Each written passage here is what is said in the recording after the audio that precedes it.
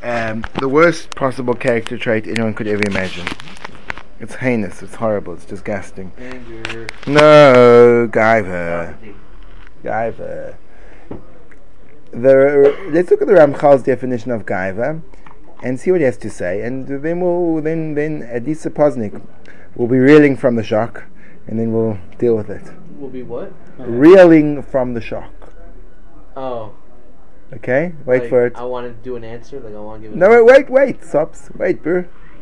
As follows. I don't know what that means though. Just wait, bro. Hine. And brew a drink. Hine. Inyan klal inyan hagava huzem. This is the Ramchal defining what gaiva. Gaiva means pride or arrogance, and it's looked upon as a very bad thing to have. People are, if someone says you're such a Baal Gaiva, you shouldn't take it as a compliment. It's very, very derogatory. You with that, Mike? Yes. So, Because I pride myself. hey, no, it means that you're stuck up. It's not nice. It's not nice. It's like someone saying, "Hey, but you stuck up," or whatever. It's not a positive way of describing a person. So, what is this all about? Says the Ramchal. Hinei klal inyan hagaiva hu zeh. It's the following: she ha'adam, the man, machshiv atzmoi b'atzmoi. He esteems himself by himself. Self-esteem. And in his heart he imagines as if the praise is due to him. In other words, a person with good self-esteem is a Baal Gaiva. People, in other words, what we're trying to say, Mike, what we're trying to say is from this Ramchal we see that possibly the worst trait a person could ever have is good self-esteem. It's absolutely ruinous. It's terrible. It's the kind of thing which can destroy your entire neshama. We want to run away from good self-esteem. We want to make sure we never are afflicted chas v'shalom with that malady. What do you have to say about that, Mike? The reason I like myself is because I'm really humble. And you're not going to reel me in because you said two operative words. Seemingly impossibly can be interpreted as that. I would like to present a case that investing in good self-esteem is very unhealthy for a person's both emotional and spiritual state of mind. In the world that we live in, people generally see, in a simplistic sense, one's character traits summed up in one of two ways. You say about a person, he's got good self-esteem, or you say about a person, he's got bad self-esteem. The implications are, when you say about a person he's got good self-esteem, means he's confident, he has courage, he goes ahead and does things, he's productive. And a person who has bad self-esteem, he's plagued with self-doubt, he never gets things off the ground, and he generally doesn't function very well in society. And therefore it's become accepted that what you want to try and build inside a person is good self-esteem, and what you want to try and avoid is bad self-esteem. And the way you do this is you have to make the person feel good about himself. The problem is, what happens when a person succeeds is doch gewaldig, is daka a mutzlach. The problem is, what happens when a person starts to fail, and now you have to still building his good self-esteem. So that's when all these attempts to overcompensate for his failures start to occur, and when he fails you say, you did so well, you tried so hard, and that's when you start giving out certificates for merit and for effort, and that's when you start to bend over backwards. And it's got to the extreme in some scenarios that people are given artificial marks, that they are arbitrarily promoted in grades as they go through school, and it's all to protect their sacred self-esteem. And what I would like to say is that self-esteem is destructive. Surely it's the flattering itself that's destructive, not the self-esteem. So let's deal. Let's deal with our definition of self-esteem, and It could be that self-esteem is that which keeps us going. It doesn't mean it's good. It could be there's an alternative operating mechanism which is far better. I do agree that people that think of themselves highly generally achieve more, but who says that's good? Who says it's good? I was imagining just moments ago Imagine a person walking into the share room and he's smoking a big fat cigarette. Fine, cigar. And everyone else in the room was upset because they didn't like the smoke. But the man who's smoking this big fat Cuban cigar can afford it. And he's a major supporter of the yeshiva, and he's loaded with money. He's extremely confident, and he walks into the room and he sits there spread-eagled on one of these extremely comfortable hard wooden benches, and he says, "Yeah, continue." He's confident. He's got loads oozing with self-esteem. Doesn't make him good. Doesn't make him good. He can be inconsiderate. He can be over-competitive. He can be distrustful. Okay. So in other words, let's think about how self-esteem works. Self-esteem works on a contingency basis. Yes. What does that mean? That means I have a trait, I have a value that I ascribe to myself, and then I form a contingency. My sense of self, my sense of worth is based on that. I am clever, therefore I feel good about myself. I am rich, therefore I feel good about myself. I am extremely ugly, but if I would be good looking, then I could feel good about myself. And therefore I have the contingent and the consequent feeling. Because I have this, therefore I feel that. Do you understand? That's how self-esteem works. So the problem is when a person, say for example, is not succeeding, so you try to make his failures into successes, because otherwise there's nothing to boost his sense of self. So what you have to do is you have to locate something inside of or outside of you and make that the point of your starting point, and then sustain that. From that you sustain a sense of worth. Wait, Can I ask you a question? You can. I'm not sure how you're defining self-esteem.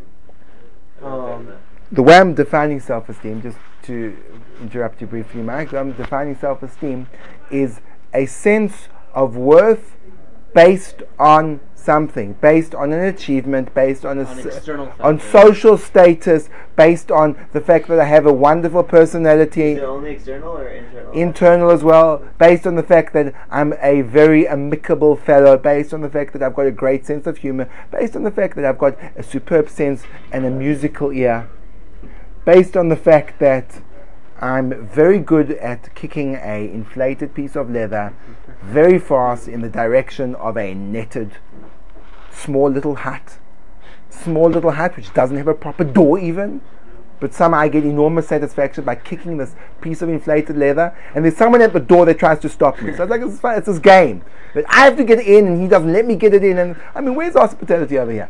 But I feel very proud about the fact that with this foot that I bear, I can dribble, not in the sense of liquid oozing out of my mouth, but in a completely different sense, between other people who are also very unwelcoming. They're very don't want me to be there, and then I outmaneuver them, and in an act of sheer brilliance, which absolutely captures the essence of the greatness of humanity, I'm able to kick this piece of leather very, very hard, so that the person who's unwelcoming at the gate doesn't manage to catch it.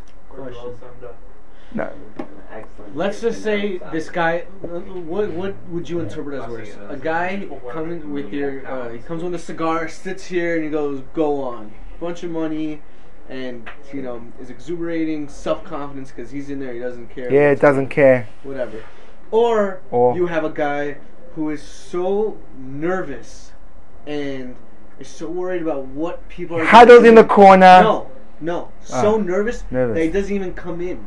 He's on the outside. He doesn't even want to do anything. He's not even going to come into the class because he's going to sit there and be like, "But this might just happen, but I don't want to say anything." So he's anxious. If I sit there, I might say something that people might interpret as this.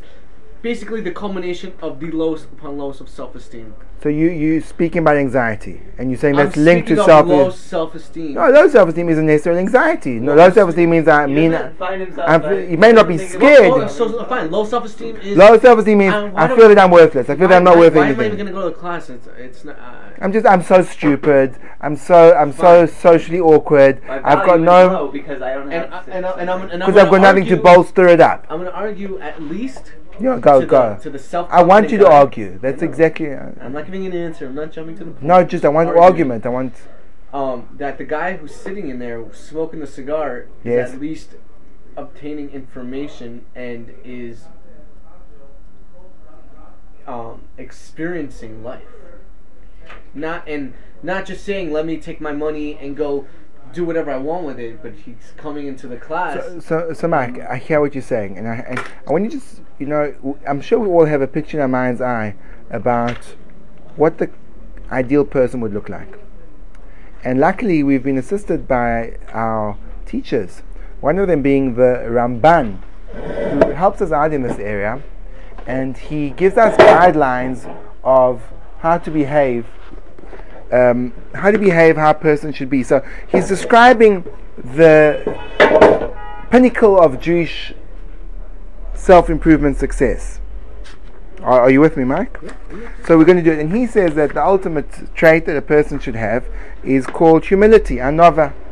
And now this is how he describes the person. I'll act out his description because I think it's important for you to see. Because I think both of you and I agree that this would be the picture of success. Right. This isn't in the Din of Hamona, rather it is like a...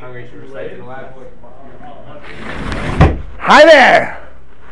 My name's Bill. How you doing? Great to see you. Well, thanks for coming, guys. Exaggeration, but oozing self-confidence takes up a lot of space in the room. Direct eye contact. Give the guys a firm handshake if Eitan noticed the slight twist at the end of the handshake. You know the type. Very firm, but then I'm on top. Don't forget. And oozing self-confidence. That's the man. That's the guy I want. Yeah, he's the pinnacle of a successful being. Comes along the Ramban and paints a somewhat different portrait. Says the Ramban the following. Okay. Therefore, I want to teach you how to walk in the ways of humility at all times. The Ramban had previously said that he defined humility as the best of all traits. So here the Ramban gives us a clue in terms of body language and behavior of how do we reflect success. Says the Ramban, Kol dvarecho yubenachas. Don't come in there and shout. Speak softly and mildly. You've lowered your voice. V'roishcha, how about your head position? Yeah, kafuf. Should be bent down. None of this is describing humility. Ve'enecha, now in terms of eye contact, ve'enecha, yabitu lamatu la'aretz. You should be looking down on the ground. V'libcha lamalo. Now, when someone comes to you, and don't look in a person's eyes when he speaks to you. And now, how should you think about him? And everyone you should look upon as being bigger than yourself. So let's do that again.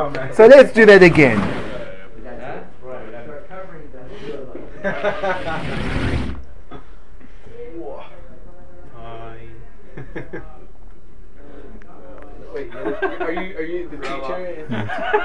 Right. Hi guys. Just thought I just thought that I'd come in here and say a few words to you. That's the Ramban's presentation of greatness. Isn't that awkward? Isn't that odd? We know people like that. We don't want to be their friends. They're the kind of guys that you never choose for the team. Like those are the type of guys that you fight over who's not going to have him. Right. Those are they're like emotionally destroying experience in school when you notice that they're whispering, the two captains, and they're saying, you take him. No, he's not brutal.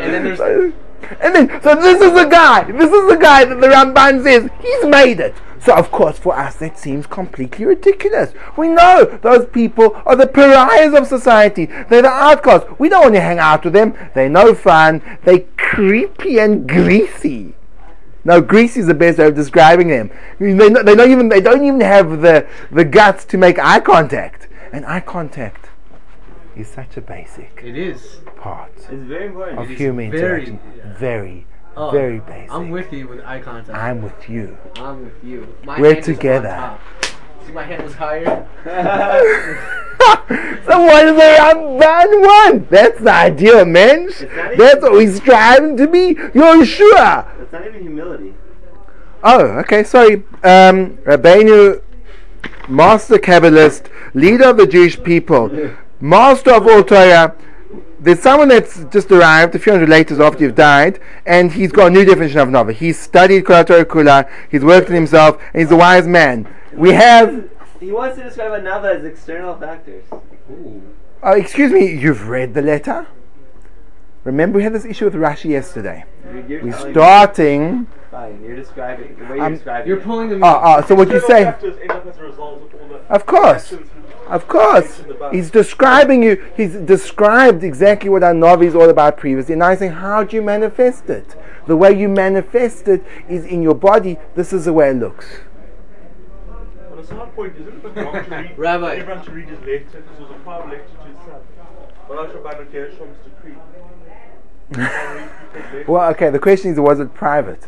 Maybe here his intention was Maybe that. it's just personal for his son. Maybe it doesn't apply to those teachers. Eisen. We're all even available by reading this letter. He said to his son, he said, what do you think reading my letter? I know my son, he needed Musan Anova. What do you want from my life? That's gewaldig. Rabbi, you know what? The guy who comes in with the cigar and doing that, it turns into haughtiness when he says, Rabbi, sit down. I got this. You really Huh? don't know anything, right? But if he comes in and sits and just smoking a cigar and listening, there's a fine line between haughtiness and self-confidence, right? Maybe. Gentlemen, for the next part in chat about self-esteem, come back to the exciting Musa